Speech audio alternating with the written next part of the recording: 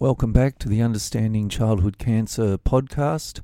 I'm Dr. Jeff, and like I always say, I wish you weren't listening to this podcast because it probably means that someone you love has been affected by a form of childhood cancer. And today I'm going to speak about brain tumours, and surely there's few things that can fill a parent with horror the way that sort of news, your child has a brain tumour, can. And indeed it's bad news. It's a bad day, and I can't take away from the horror that parents feel. I hope today, though, that I can give you some information about brain tumours in children, and in some cases I hope that you can find some positive news in what I've got to say. Because the key thing is that there are different types of brain tumours that occur in children, and they have a different type of cell under the microscope, and the outlook for them can be very, very different. So there are children's brain tumours that are very readily cured, and of course there are some that are not. So I'm not going to mince words today, but I do want you to know that you can't generalise about children's brain tumours. There are different types of tumours, and like I said, they are different to adults with brain tumours. So perhaps you've had some experience of an adult relative that had a brain tumour, and it's important that you not generalise that experience to what you might expect when a child is being treated for a brain tumour. So first of all, what is a brain tumour? Well, a tumour is any sort of a growth that occurs in the body. In the brain, there are all sorts of different cells. There's nerve cells, there's other cells called glial cells or astrocytes that are not nerve cells but are there to support the nerve cells. There's all sorts of different cells. And if one of those cells starts to grow in an uncontrolled fashion, then that forms a tumour. And so a brain tumour is the uncontrolled growth of a cell in the brain that multiplies and eventually forms a lump in the brain. And that lump can do different things. It can compress the normal brain around it and stop the normal brain from working properly. It can cause high pressure within the brain. It can stop the fluid that's meant to move throughout the brain from doing the right thing. And so there's all sorts of ways that a brain tumour causes trouble. Now, brain tumours are actually the commonest form of tumour in children. The commonest form of malignancy overall is childhood leukemia. Remember, I said that about 1 in 600 children will get cancer or leukemia between birth and the age of about 16 years. And about 30% of that is made up of leukemia. Well, of the non-leukemia tumours, brain tumours are the most common. And about 20% of childhood cancer is made up of brain tumours. Now, the bad news is that we've got much better at treating leukemia, and we haven't made as much progress in treating brain tumours. We've made plenty of progress in treating brain tumours, but we haven't made as good progress as we have in leukemia. So even though brain tumours are a bit less common than leukemia, it turns out that more children die from brain tumours each year than die from leukemia. Now, how do children turn up when they have a brain tumour? That is, what do they show up to the doctors with? What do they complain of? One of the most common ways a child presents with a brain tumour is with a headache. Now, children get plenty of headaches. And most of the time when children have a headache, it's not a brain tumour. The headache, though, that we see with brain tumours is one that goes on and on and on. It doesn't tend to be a bad headache one day, but a headache that persists and persists for weeks maybe. And particularly a headache that persists and is out of character for any other headaches that the particular child has had. You know, some children get headaches and they're migraine or other causes of headache, but a change in pattern of the headache, or headaches in a child that never got headaches before and then they persist and worsen, well, these are sort of some of the things that might ring alarm bells. In particular, the headaches that you get with brain tumours may be due to raised pressure within the brain. And one thing about raised pressure within the brain is that Often it's worse in the morning and it slowly improves as the day goes on. I wouldn't say that's always the case, but that's often the pattern. Another way that brain tumours present is through the tumour compressing some of the normal brain and stopping that part of the brain from working. And in this case, it depends, well, where is the tumour and what part of the brain is it affecting? So it may be in an area of the brain that controls moving the arm or the leg, and if the tumour compresses those nerves, well, then there may be some weakness of the arm or the leg. Or it may affect the nerves that are meant to be going, say, to your eyes or to your face. And so the child may develop a squint, where the eye doesn't look straight anymore. I don't mean every child with a squint has a brain tumour, but a child that had perfectly normal eyes and then all of a sudden develops a squint, well, that would be a time to think, should we look more closely? Or another way that brain tumours present, according to the textbooks, and I've seen this, is with a head tilt. So that is a child that suddenly starts walking around with their head tilted off to one side. I'm not quite sure why they do this, but I think it's sometimes because their eye movements have become abnormal, and so they get double vision unless they hold their head at a funny angle, and that fixes up the double vision. Sometimes the head tilt, I think, is caused by some pain, and the pain is relieved through holding the head at a funny angle. Now, there's plenty of other causes for head tilts. Children who sleep the wrong way in bed can have a head tilt. There are abnormalities of the muscle in the neck, for instance, that can cause a head tilt, but it's a classic way that brain tumours can present. A common way that brain tumours present is with something called hydrocephalus. I might do a whole podcast on hydrocephalus, but let me explain what it is. In your brain, you have these cavities in the middle of the brain that are filled with fluid, and the cavities are called ventricles. And there's ventricles in the top of the brain, and that's where the fluid is made that fills these cavities, these things called ventricles. So the fluid is made in the ventricles at the top of the brain, and then the fluid has to flow from those ventricles down into another ventricle, down a narrow little passageway into another ventricle, and eventually the fluid leaks out of the brain through some other narrow passageways and ends up being that fluid that goes down around the spinal cord and eventually around the surface of the brain. So the fluid starts on the inside of the brain, trickles down to the bottom of the brain, comes out of the brain, wraps around the spinal cord and the surface of the brain, and eventually gets absorbed back into the bloodstream on the surface of the brain. Now, if a tumour is in the wrong place, the tumour can block that fluid from flowing from the top of the brain down to the bottom of the brain and out of the brain. Now, even though it's blocked, the fluid production continues up there in the ventricles at the top of the brain, and so fluid builds up and up and up and up, and eventually we have a whole lot of fluid in those ventricles that's under pressure. So the ventricles have to get bigger and bigger because they're filling up with fluid, and then the pressure builds up and up within the brain. And that's what you call hydrocephalus. There are other causes for hydrocephalus, by the way. There are children that are born with abnormalities of the passageways, and so they can get hydrocephalus. There's all sorts of other reasons to get hydrocephalus. But it is a way that brain tumours present. And children with hydrocephalus usually have headaches. The headaches are usually worse in the morning, and they may get slowly better as the day goes on. They may be associated with vomiting, and they may be associated with drowsiness. But if the hydrocephalus gets more and more severe, everything gets worse and worse, and things can end up life-threatening and in need of emergency surgery. And so that's a common presentation for a brain tumour. And so oftentimes we see the child present with hydrocephalus because of the blockage of fluid, not weakness in the arm or weakness in the leg because of where the tumour is, but hydrocephalus from the blockage of fluid. And again, typically with headaches, vomiting, drowsiness, and commonly it's worse in the morning.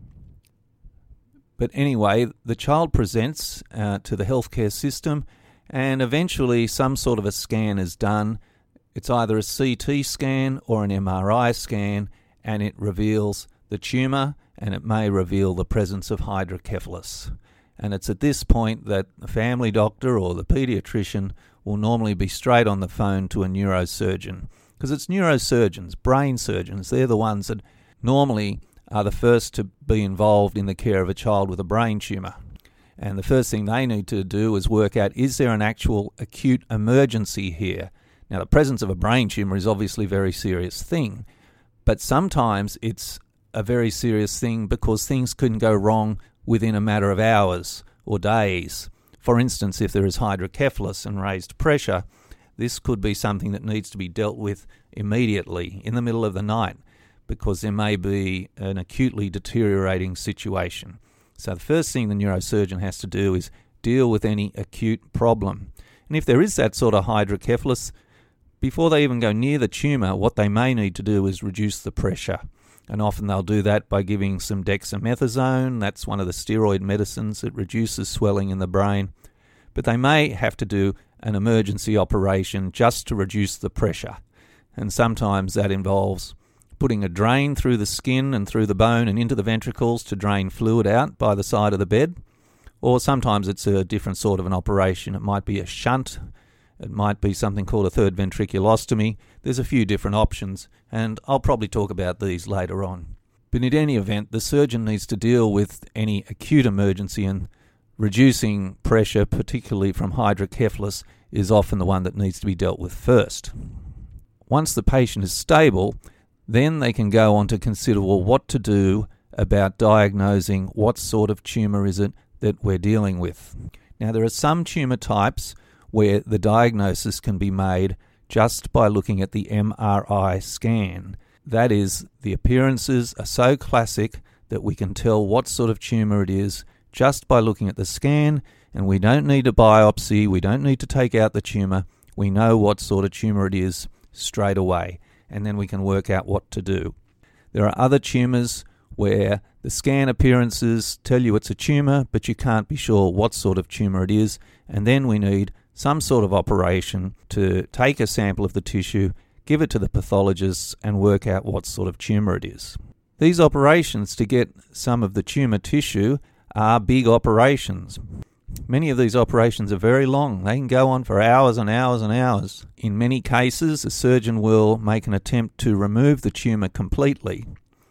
In some cases, that can't be done, or it's dangerous to do it, or we don't quite need it removed, we just need a sample of the tissue. So it really depends on a lot of different considerations as to whether the surgeon will go in and just take a little sample of the tumour, or will the surgeon go in and try to remove as much of the tumour as possible. So then we get to the different types of tumour, and I'm going to do podcast episodes on every single one of these separately, but today I'll just tell you about them. As with all tumours, there are tumours that are benign and tumours that are malignant. Benign means that it's not a true cancer tumour. That is, it's not the sort of tumour that grows quickly, invades aggressively into the surrounding brain, and doesn't spread elsewhere into the brain or into the spinal cord away from the main tumour. That's what you mean by a benign tumour. Not really cancer. Under the microscope, it doesn't look like cancer. The cells don't have all the nasty-looking features of cancer. That's what you call a benign tumour. The problem is that some benign tumours are in bad locations in the brain. So even though they're not malignant, they're not cancer as such, if they are in the wrong place, they can still cause a lot of trouble by compressing normal parts of the brain or blocking fluid, etc. So benign is good, but it may still be problematic depending on the location of the tumour. Then, of course, there are brain tumours that are true malignant tumours, cancer tumours. Under the microscope, the pathologist says, yes, this is a malignant tumour. The cells look nasty, aggressive, proliferating, growing quickly. And the tumour is the sort of tumour that grows quickly, that invades the surrounding brain, and can sometimes spread to elsewhere in the brain or spinal cord. So there's benign and there's malignant.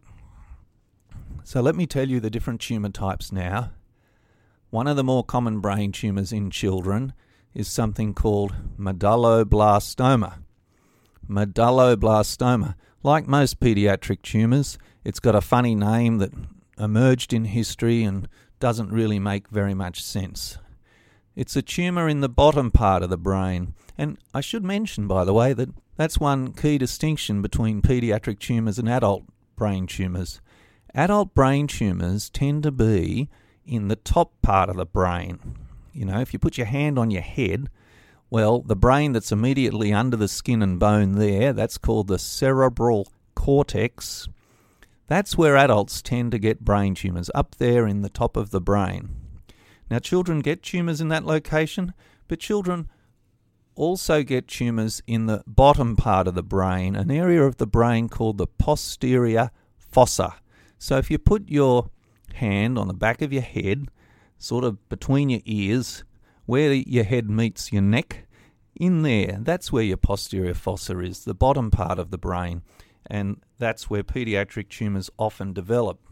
And by the way, that's an important area for that cerebrospinal fluid to get out of your brain and then down to the spine. That's where the fluid all flows out, and that's why children's tumours often cause hydrocephalus, because they're just in the wrong place to block fluid. So medulloblastoma, that's a tumour that is a malignant tumour. It develops in the posterior fossa. It can spread to the spinal cord and elsewhere in the brain, and it normally requires a big operation to remove it, and then chemotherapy and radiation therapy. The next brain tumour to mention is something called an ependymoma. Ependymoma. The ependymal cells are the cells that are on the lining of the ventricles. So that's called the ependymal lining. That's the coating of the ventricles filled with fluid. So ependymoma was originally thought to be a tumour of one of those cells. Now, is it really? I don't know if we know still, but that's what we used to think. Anyway, ependymoma is another pediatric brain tumour. It can develop in the posterior fossa, just like a medulloblastoma, or it can develop elsewhere. It can develop in the top of the brain, close to the ventricles. It can develop in the spinal cord, and it varies in its malignancy. Most of the time we think of it as a malignant tumour, and most of the time we hope that the surgeon can cut it out, and then we may give radiation therapy. There are ones that are less malignant in their appearance. It's a long and complicated discussion. Another type of brain tumour in children is something called a glioma. Remember, I talked about adult brain tumours typically occurring in the top of the brain.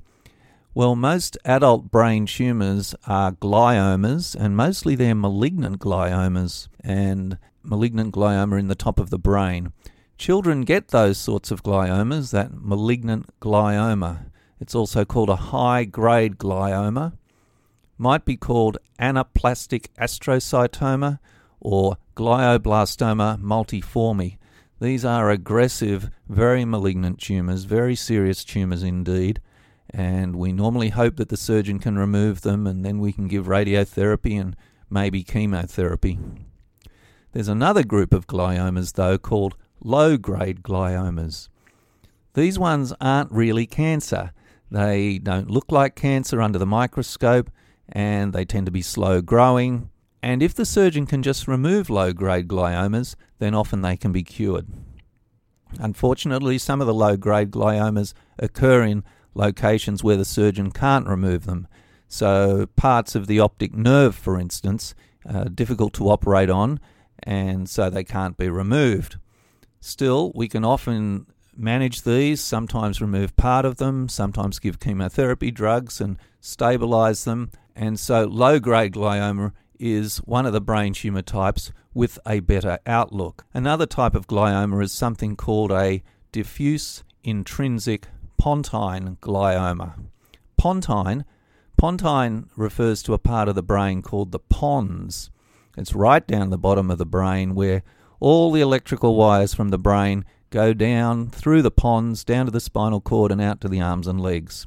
So the pons is a very critical area of the body, and unfortunately there's a tumour type that can develop in this location, and it's a malignant tumour, and it can't be removed usually, and so it's a very serious tumour indeed. And that's one of the ones which we usually don't biopsy and treat with radiotherapy. And I'll do a whole podcast on this diffuse intrinsic pontine glioma, DIPG, a very serious tumour indeed. There are other brain tumours, less common are things called intracranial germ cell tumours, and then there's a whole bunch of other brain tumours that are all very rare, but we see them from time to time. So by now the surgeon usually has managed the acute emergency and has either biopsied the tumour or taken out as much of the tumour as can be safely removed, or else it's a tumour that doesn't need an operation or won't benefit from an operation or isn't suitable for an operation. But by now we have a diagnosis, what sort of tumour is present. So after a big operation, child normally needs to recover for several days, and then we can work out, well, what do we have to do next? So first we have to know is what type of tumour is it, of all those different tumours I just spoke about. Normally there'll be an MRI scan performed after the surgery to see, well, how much of the tumour has been removed and how much is left. And then we would usually do tests for many of the tumour types at least to check, has the tumour spread to elsewhere in the brain? We often do a spine MRI scan, an MRI scan of the whole backbone and the spinal cord, because some brain tumours can spread to the spinal cord. So with all of that, we're normally in a position to work out, well, do we have to do anything further, or has the surgery been enough to cure this tumour? Sometimes, particularly with low-grade gliomas, surgery is all that's needed, and if the tumour's been totally removed or mostly removed, normally we don't need to do anything further, but rather would go on and do scans every few months to check that the tumour hasn't grown back. With the malignant tumours, however, we normally have to add something to whatever the surgeon's done, and it may be that we have to give chemotherapy drugs, cancer drugs, or it may be that we have to give radiation therapy, or it may be that we have to do both. And all of that's a very long and complicated discussion to go through to work out what do we need to do next. Now, I say it's long and complicated, but in many instances we have well-established protocols. We know exactly what to do, but to go through it all here right now will be a bit complicated. I think we'll go over it all disease by disease in separate podcasts. The main thing, of course, is we have to work out how to cure the tumour. How can we stop this tumour from growing anymore or from growing back again? That's the main priority. But with brain tumours, we have an extra priority. We have an extra consideration, and that is to avoid damage to the normal brain. The brain isn't like some other part of the body, like your arm or your leg, where we can perform surgery and radiotherapy and not be as concerned about damaging the surrounding normal tissues. Now, we're concerned, don't get me wrong. We're concerned about damaging any normal tissues anywhere in the body. But the brain in particular is very precious, and the brain in children is still developing, particularly in very young children.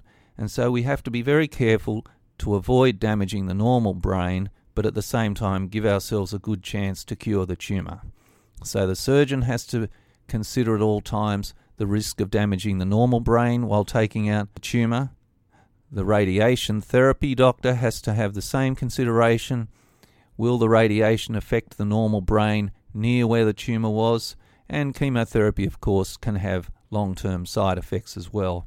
So these are big priorities in children's brain tumour management. Cure the tumour, avoid the long-term side effects. And like I said, I'll talk about all in great detail.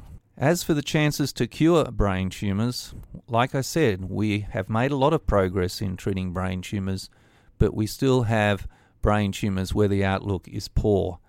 And so even though brain tumours are less common than leukemia, the survival rates for brain tumours are not as good. There are some children's brain tumours, though, that have a very good outlook. We can be very optimistic that the tumour will be cured, whether with surgery alone or with surgery and some other treatment like chemotherapy or radiotherapy. There are other tumours where we can be optimistic about curing the disease, but we really have to use very strong treatment to get there. And then there are some brain tumours where right from the start, we have to admit that it's going to be a very difficult tumour to cure. There are still certain tumours like this. Children's brain tumours are an area of very active research. There's been a lot of new discoveries recently about the biology of brain tumours, and we really hope that very soon we're going to have some new drugs and targeted drugs that can really home in on the tumour and leave the rest of the body alone. So to summarise, remember that brain tumours in children are different to adults. They get different tumour types completely. You mustn't generalise what you've seen or heard in adults to assume that that is what will happen in children. There are different tumour types when we talk about brain tumours in children. Some have a very good outlook. Some need stronger treatment. Some are still very serious despite our best efforts, and so we can't generalise. Well, that's where I'll stop today talking about children's brain tumours. I will talk about it all in great detail in subsequent podcasts, but thank you for listening in. Again, I'm Dr. Jeff. Bye now.